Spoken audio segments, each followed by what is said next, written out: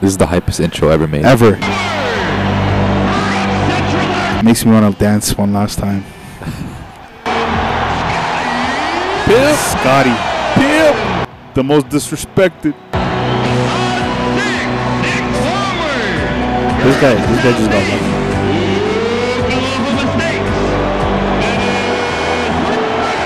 This Dennis. He's got lucky? Yeah. The next guy got lucky. Watch.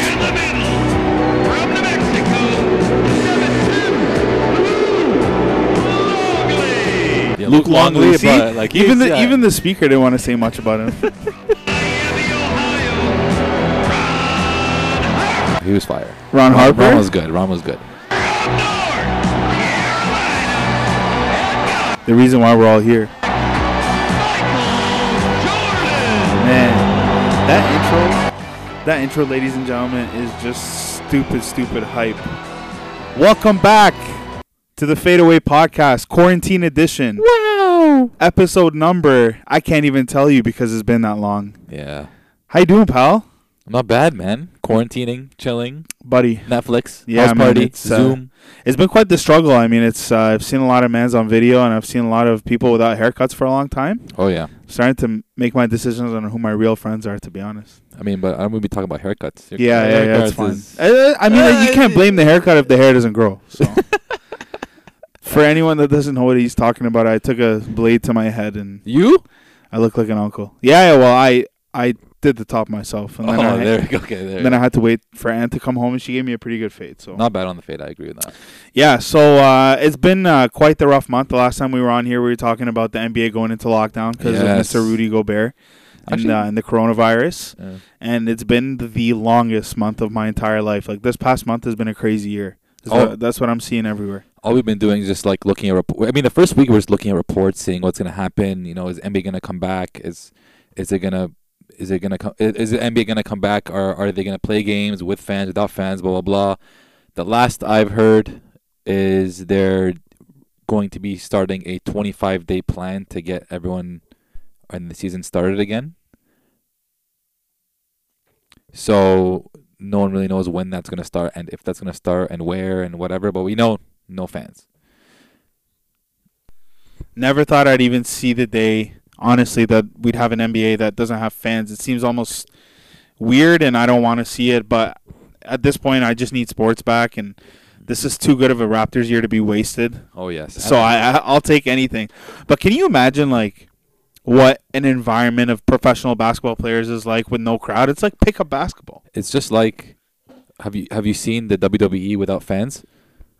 Because they do all their body slams, bro, and they celebrate with nobody there, bro. I'm talking about the mental aspect of it. Like, think about all the playoff performers that they go down in the playoffs because their mental isn't all there with the fans, with the pressure. Like, is there pressure with fans? Is there pressure without fans? I feel like it's just a pickup game.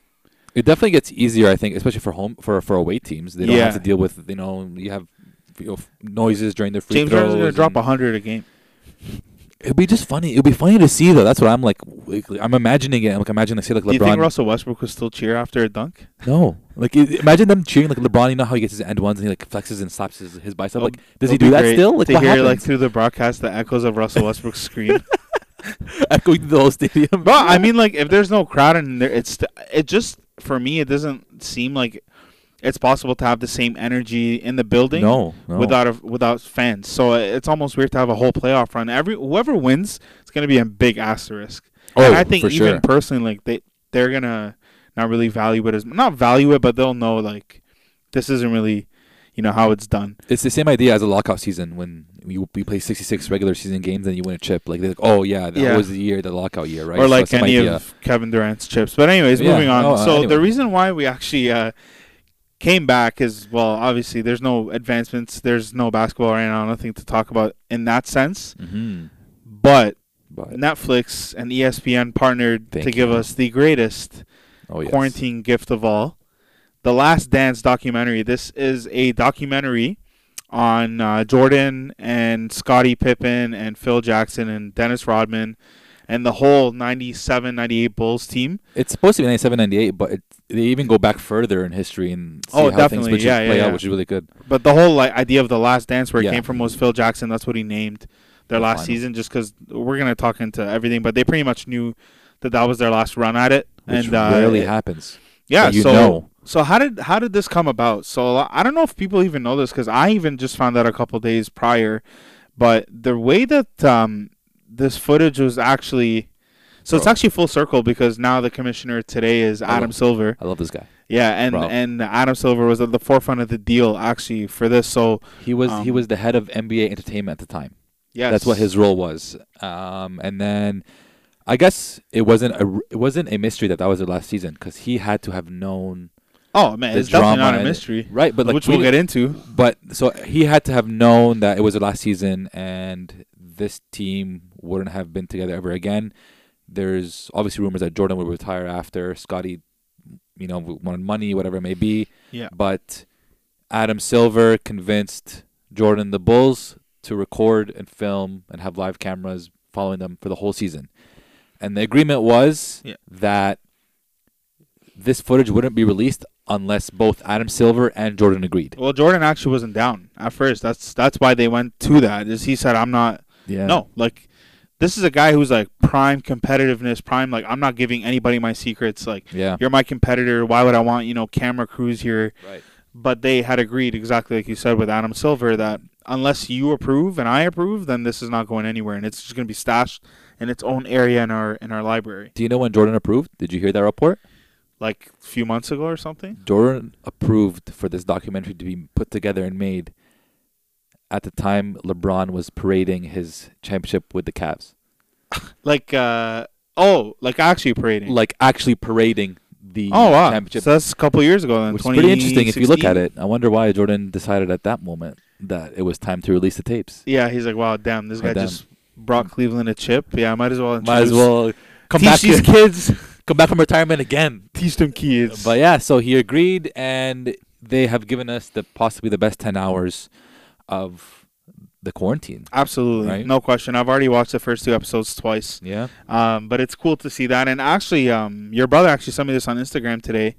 But the Warriors were approached to do a similar thing where they'd have somebody in the locker room following, and they were adamantly not down at all. Which so is very, very interesting. Why missed opportunity. But I mean, I think they foresaw a lot of beef that year because that was KD's contract year and whatnot. So I understand it. I hate it, but I would have loved to see something with the Warriors. But I mean, we'll get plenty of Warrior Steph Curry stuff in the future. It's not his time yet, though. We had no idea this even existed. This is being released 20 years later, right? Yeah, so this is why we don't know what's being taped. We don't know what's going to come out at what point. So we're lucky enough we didn't get to see Jordan, but we get to see all this. Yeah. So it's a really good experience for us, actually. Yeah. So no, I mean, just to sum it all up, we pretty much decided this is a good opportunity to get in front of the mics and come back, talk again, because it's some content that is relatively new. I mean, all of the footage is old, but it could be new to a lot of us, especially basketball fans who are more recent fans. Even if you're a fan like early 2000s,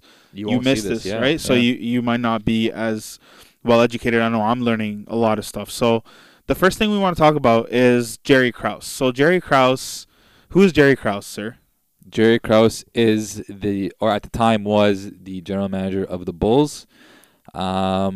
Just a bit about his background. He was a GM for a baseball team for either the Sox or the Cubs. He wasn't a GM. So I'll take you back even further, because this is actually pretty interesting. But he was actually born and raised in Chicago. He played baseball growing up in high school as a catcher, of course. I mean, he definitely looks like a catcher for sure. Oh, yeah. So after college, he went to work as a scout with the Baltimore Bullets, who ended up being the Washington Wizards. Yeah. So that's when he sort of first started his career. He built a knack for seeing an eye for talent. Like he would really, be able to see when they're the low key Hall of Famers. With those eyes, that's impressive. Yeah, I know it. Scurry. And then, so I'll get into that part of it later. But the way that he was introduced, so prior, like a few years after he joined Baltimore, he worked as a scout with the Phoenix Suns, 76ers, Lakers, and Bulls. And then he left pro basketball to scout Cubs, pro baseball. Yep. Yeah. He was scouting for the White Sox. And that's when Jerry Reinsdorf, who's the owner of the Bulls, actually acquired the White Sox. Mm-hmm. Had heard a lot of these things about Jerry Krause, eye for talent, scout, he's good. So he hired him on to be the GM of the team. He went to the owner. He went to Reinsdorf and was like, I want to be the GM for the team. Yeah, and I think a lot of people were telling him anyways, like, so careful. He knew exactly. Yeah, but he knew exactly what he was getting himself into, and that's pretty much, who he is in the scape of the Bulls and his professional sports career. So Jerry Krause, and it's sort of funny that they kind of crap on him, and the documentary. Kind of, they absolutely dookie all over. So for anyone who's actually wondering why he hasn't spoken for himself, he did pass away a couple of years ago, so he's not around. Yeah, he's not around anymore. So rest in peace to Jerry Krause. But that is actually why he's not in. Because I was curious. I'm like, is this like an anti-Jerry thing? It sort of is, but. I mean, bro, at least he got the star in Space Jam. Yeah, so he had a relationship with Jerry Reinsdorf, who was, an interesting character. Nice guy. Interesting character, I guess. Very, very interesting. But you loved him, though. Yeah, he did. They had a good relationship. Mm-hmm. And Jerry Krause is known as the guy who orchestrated the Bulls championship teams. Yep. And we'll talk about a couple of his signings in a bit. But he was known as the guy who put the team together. Yeah. No question did he have an eye for talent and putting teams together. And he did a wonderful job. 6 championships in 8 years. And I think it would have been 8 if Jordan didn't leave for a year and a half. Bro, it would have been 10 and 10 in my opinion if they had the whole decade. Something... even 6 and 8 years is something that we've never seen before. Yeah. So for sure he did a great job, but I want you to walk us through where it all started to fall down with Jerry. So in the documentary, it talks about how after the 5th championship, a bunch of rumblings came around. He was kind of courting Tim Floyd, which was a college coach at the time, I believe. Mm-hmm. And he was basically grooming him to be the next head coach of the Bulls because his and Phil Jackson's relationship had basically soured. And that was actually later on, it stemmed from even before that. He actually wanted to break up the whole team because of Phil Jackson after the 4th championship. And that's basically because of Phil Jackson, and their relationship wasn't good at all. And actually, I wanna interrupt you and just introduce his ties to Phil, because him and Phil go way back. So when he was actually with the Bullets, when he first joined the Bullets, he was urging the team to actually pick Phil Jackson, who's from North Dakota, which I just thought that was amazing. Like, who the hell's from North Dakota? I think it's just him and like Mike Miller.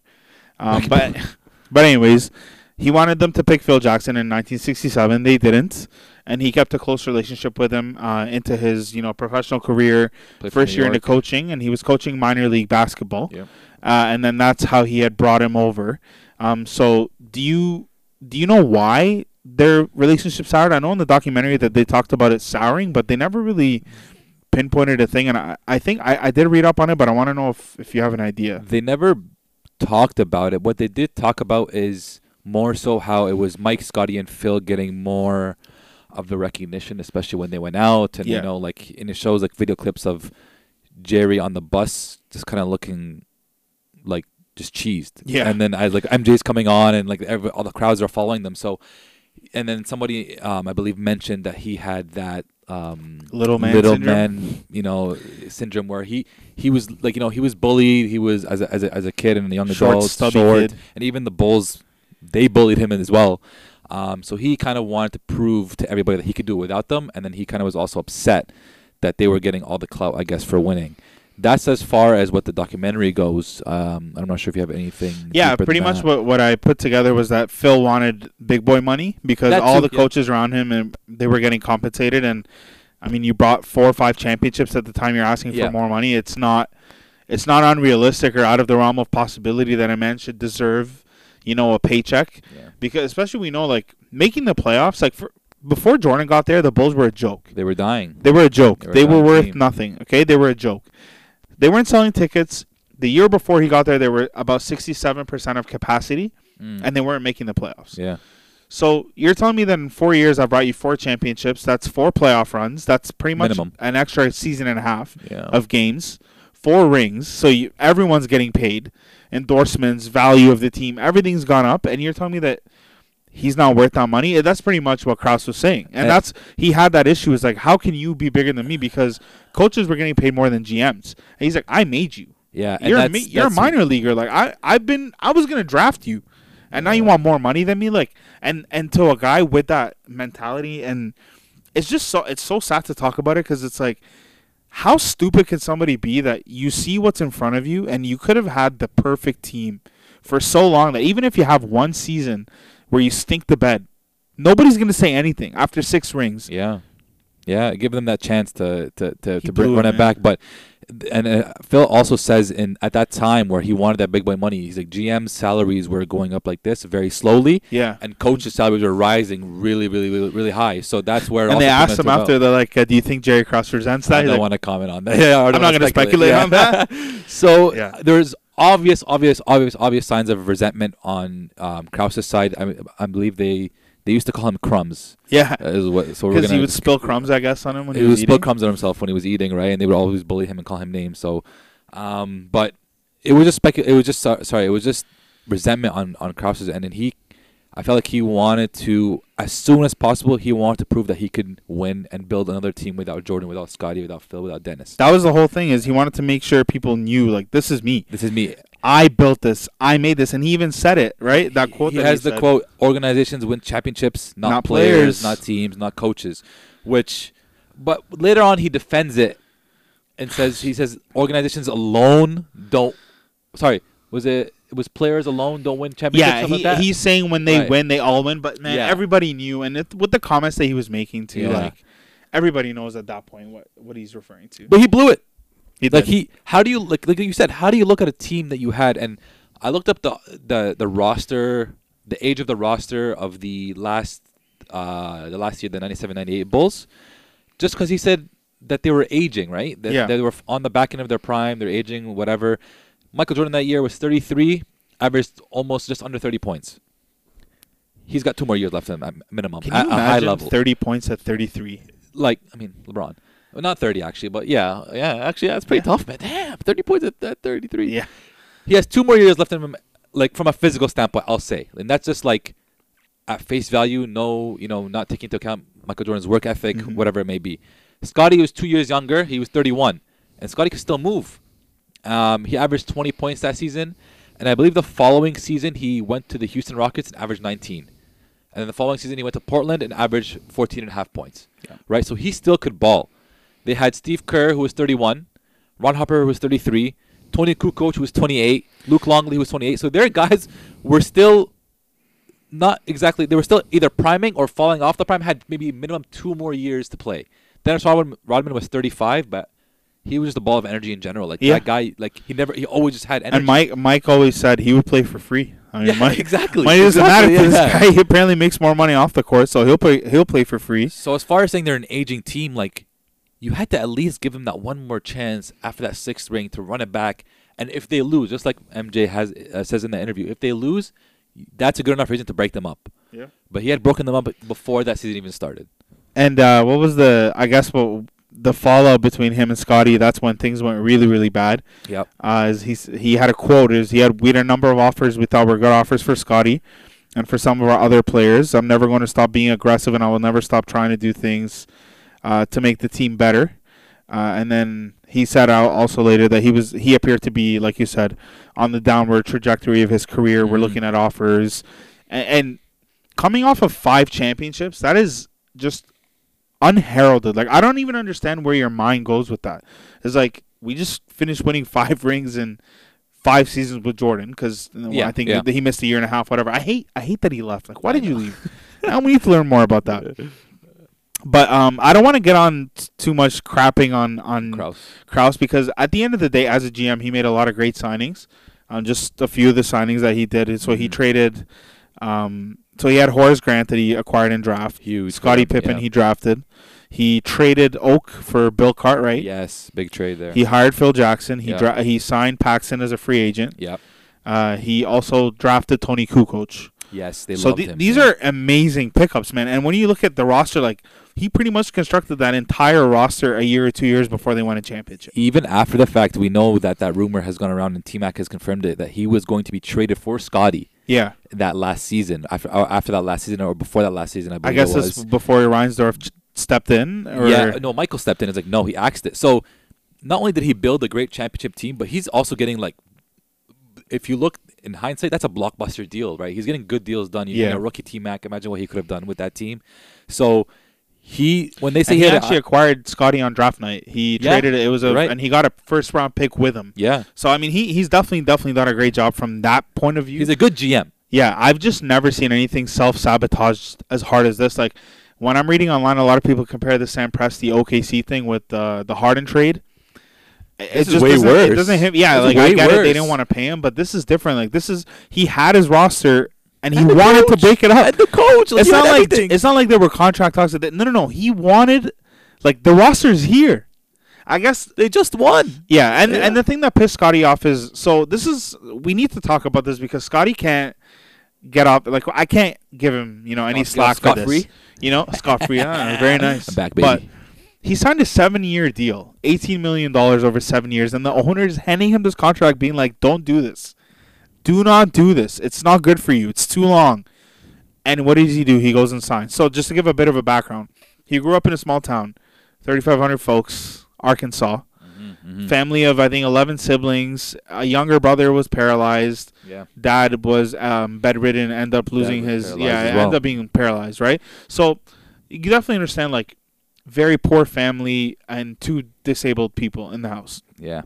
So there's a lot of pressure on him to pay bills, to support. So I get it, and he himself says the reason why I signed a 7-year, I couldn't afford an injury, I couldn't afford a career ending, anything. So he was thinking too much about that. But had he played his cards right, signed a 3-4 year contract, he could have made incrementally more money. So that's why things ended up going to crap when he wanted to renegotiate the contract, right? And Jerry Reinsdorf made it clear, once you sign, don't come back and see me. He says it in the documentary, like, I don't want to hear it. Yeah. And, I mean, the whole beef started with, him wanting to renegotiate. So where do you stand on that? Like, are we going to just remove all the blame from Scotty for his decision and just put it all on Krause? Because at the end of the day, there was a contract in place.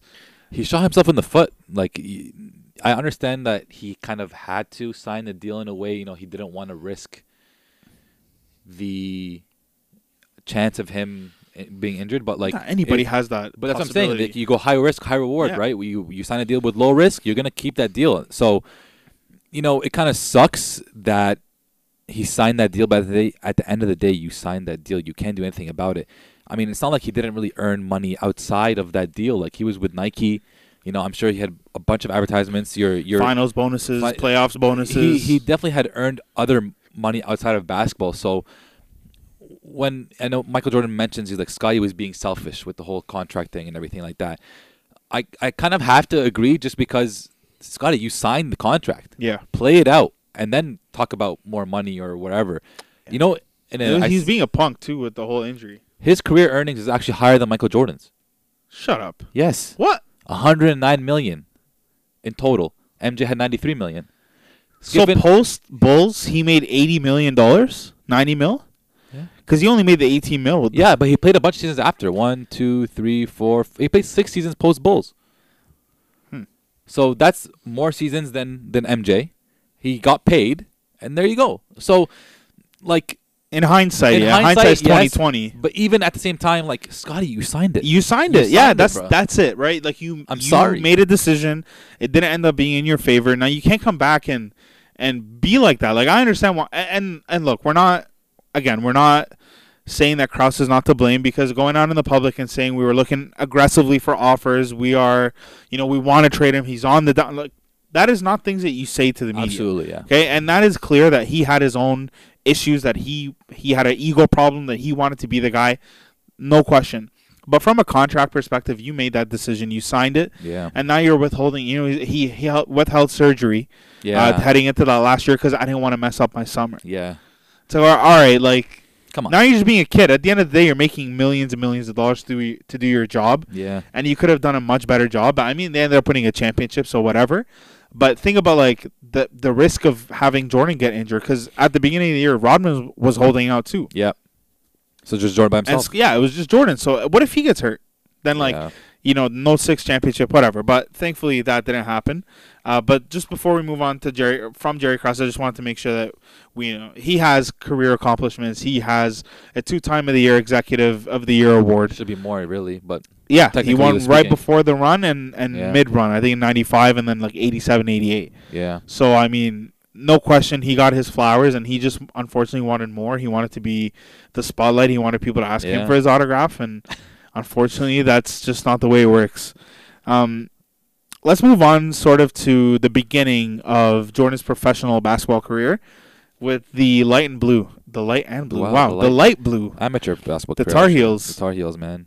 Right, so he played for UNC, University of North Carolina, and that's where he went to college. So talk us through that journey and like, what do we know about his college career, other than he's the freaking GOAT? I mean, it says he came in, he was very inconsistent. But what was very interesting is the current coach of the Tar Heels, I can't get his name. Roy Williams. Roy Williams, there you go. He has a snippet where he says, Michael Jordan says that he wants to be the best player to ever play here. And Roy Williams says, you got to work hard. He's like, but I work hard just like everybody else. He's like, whoa. I thought you wanted to be the best. And he's like, Michael Jordan's like, I'll work harder than you've ever seen in your life, anybody else that you've ever seen in your life. And clearly he does that. He starts, and then James Worthy also this is my favorite one. Has a quote. He says, Michael Jordan, after a 2-hour full hard practice, he keeps nudging me on the court, wanting to play 1-on-1, wanting to see where his game is at. He's like, I was better than Michael. And he says, for about 2 weeks. Yeah. So you could see, and that's James Worthy. That's not a scrub. That's a legend. That's a Hall of Famer. So you see that he had that work ethic and that drive and just that mentality from the beginning, right? And then he ends up, earning his stripes on the team, playing more minutes, starting, and then basically gets selected to shoot the game-winning shot in that championship game. And then they run the play. The rest is history. And that's where and Mike says it. He's like, that's where I went from Mike to Michael Jordan. That shot gave me the confidence to be like, I can excel in this sport. Do whatever I want. Do whatever I want. Yeah. And the scariest thing too is instilling confidence, and he actually talks about that too, but the fact that he got the confidence and that shot was so butter. Oh, He caught it in rhythm, and he was just like, it was going in 100%. So I'm looking here at his stats over the college career. So his first year in college, he was averaging 13.5 points. Mm-hmm. Pretty good. Jumped to 20 first to second year, and then 19.6 in his third year. So hovering at about 20 points per game. In college, 20 points per game is very tough. Oh, yeah. Now, back then, he didn't have a three-point line at all. I think in his it kicked in his second year.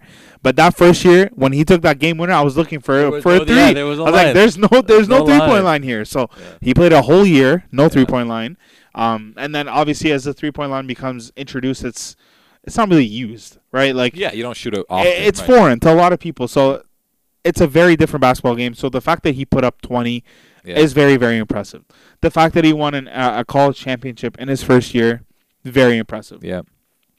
The fact that he hit the game winner as a freshman, like, even more impressive. Yeah. So this guy was starting to flourish from such a young age. And the crazy thing about it is, and they all talk about it, is nobody could have seen this coming.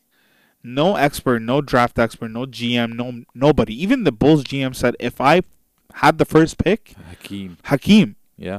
That's my pick. That's everyone's pick. Not a scrub, though. Yeah. Well, he ended up getting the Jordan scraps, right? Yeah. Unfortunately. But yeah, like, this guy was starting. He was prolific back in college. Like, he had the look. And the crazy thing about it is, no matter where he goes or how old he is, his teammates all know right away. He's the GOAT. It's like, we think about it now, like, all these punk kids, like John Moran pulls up to the court. Yeah.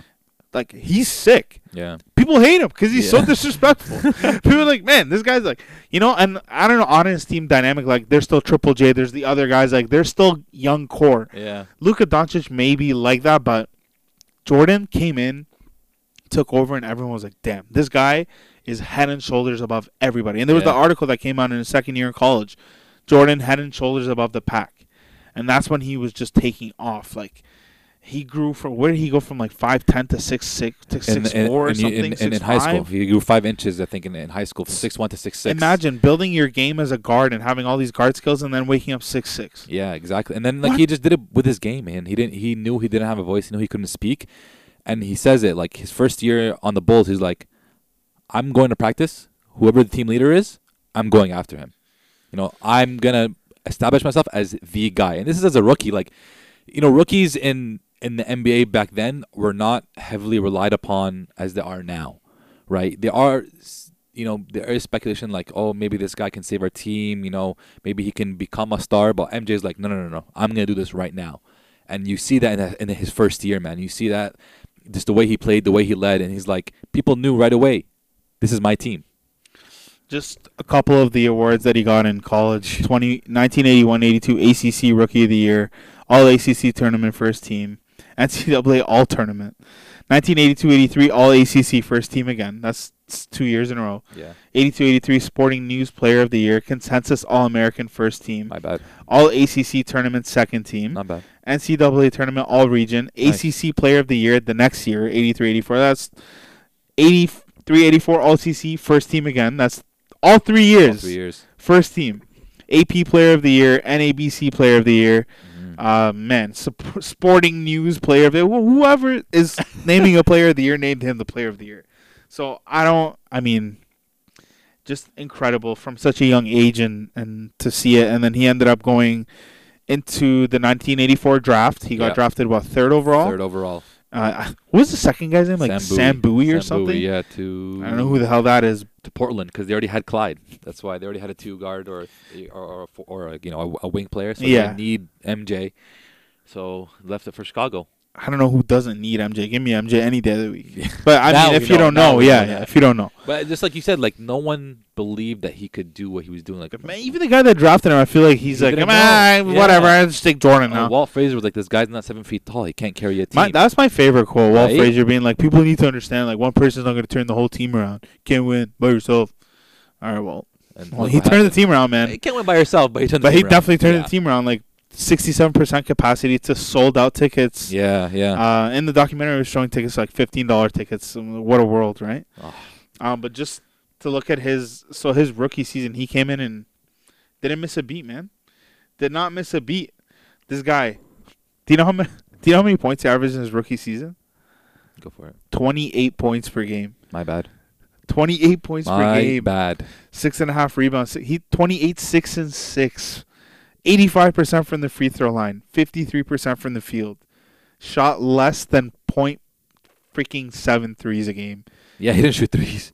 And he shot like 17%. But I mean, bro, you're shooting less than 1 a game. Whatever, you can shoot 0. But what's most impressive that he's willing his team to win. Like they showed a game where they were down at the end of the third quarter, and like usually the guys would give up, and I was like, no, wait, the game's not done yet. And the coach ran every single play through Mike, and he willed them to win against a team that they never could beat. Yeah, that was his third game of the year, right? Yeah. So 28 points as a rook. Like, that just says enough about who he is. He ended up winning the Rookie of the Year. Yeah. Did they make the playoffs that year? I don't remember if they did make the playoffs, to be very honest with you. I don't think so. I think the first year they made the playoffs was the year after he came back from breaking his foot. We'll talk about that next episode, because that one's hilarious. Yeah. But yeah, I don't think that they did either. But I mean, 28 points a game, man. Like, for a team that's abysmal, right? For a rookie, yeah. Come on, that's the goal. Stop it, bro.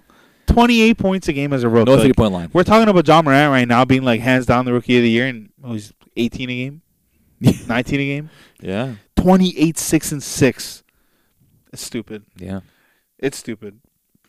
So, I don't know. I think that's pretty much the sum of the first episode, because they did want to just, talk about early days, Mike. Early days, Jerry Krause intro, and then early days like UNC, the building of that attitude, that championship mentality, the mindset, and then obviously heading into the early years. So at this point, we haven't even drafted Scotty. We haven't made the playoffs or really had a real playoff run. Yeah. But that's pretty much it for the first episode. So what we're going to do is we're just going to release an episode per episode of the documentary just to recap it. And there are a lot of things that they hover over and don't really go into too much detail about. We can research some more. It's good for us to just provide a background story to our fans. And honestly, just good to be back on the mic. So we'll get back at you with episode 2 later on this week. Mm-hmm. And ladies and gentlemen, enjoy this. If you have any feedback for us, let us know as well. But you know where to find us: Spotify, Apple Music, and anywhere in between.